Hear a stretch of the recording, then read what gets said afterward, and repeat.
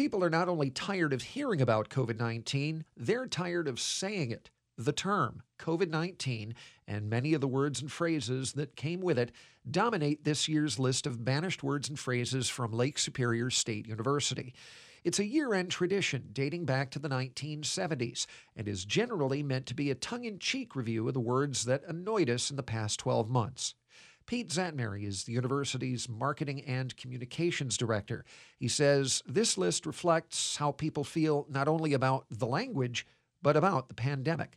Some of them were just saying, I am tired of thinking about it, talking about it, but most of them were saying, you know what, we really want our lives to not be jeopardized and suffer the upheavals that we have, and we want COVID-19 to be done.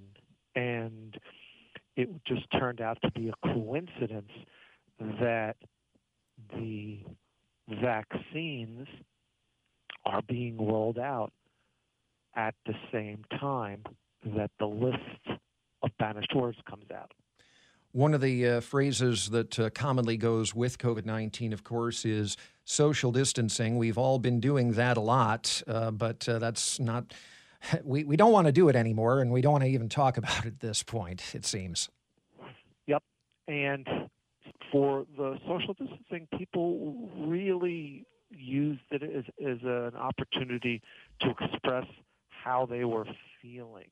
And as you can imagine, sometimes people would, as best as we can tell, by looking at words, that their tones seemed remorseful because of how the pain and deaths that they've suffered.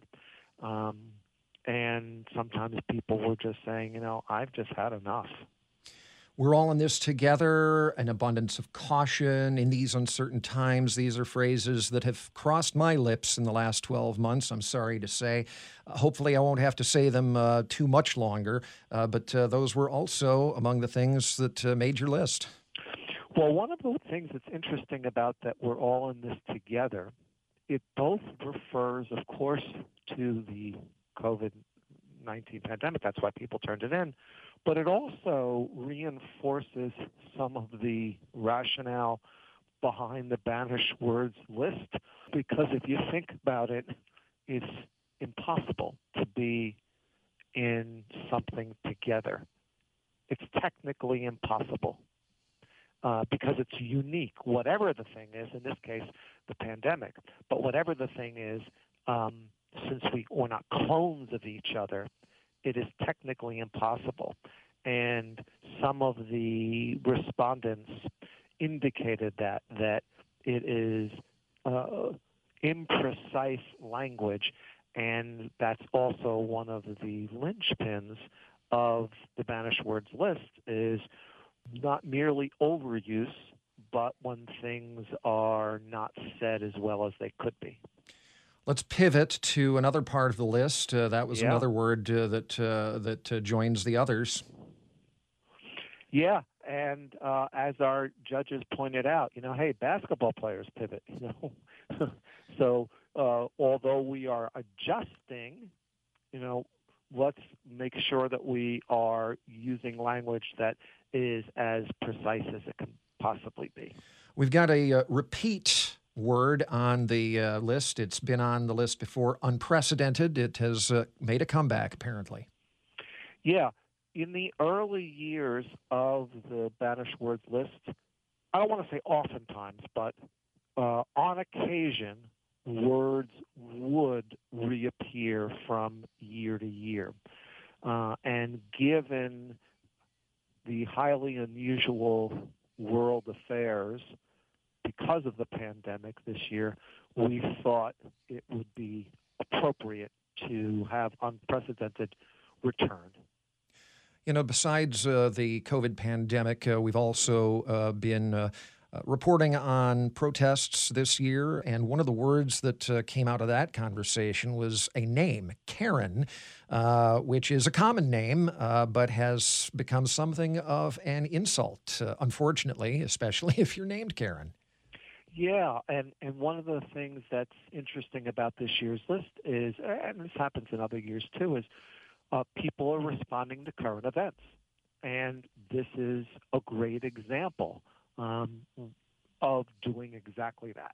I don't think I've heard sus before. That's on the list. What does that mean?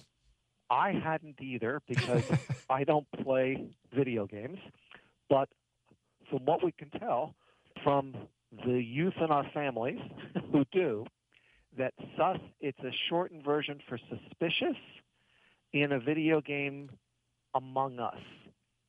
And apparently in the video game, you identify suspicious or sus imposters so they can be thrown into the lava, whatever that means since I don't play the video game. And respondents got impatient about why people simply can't say the full word since it's only a couple of syllables. And if that isn't the case, then just confine that term sus to the gaming world. I know, right? That phrase also made the list, and that's our final entry, it seems. Yeah, and as your wonderful segue put it, it's a fascinating term when you think about it, because it's trying to convey empathy with those who have expressed agreement. But when you think about it, why do you need to ask?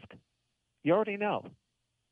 So it becomes a redundant thing at the very least. And again, it circles back to the wordsmiths and grammarians who contribute the most nominations over the years.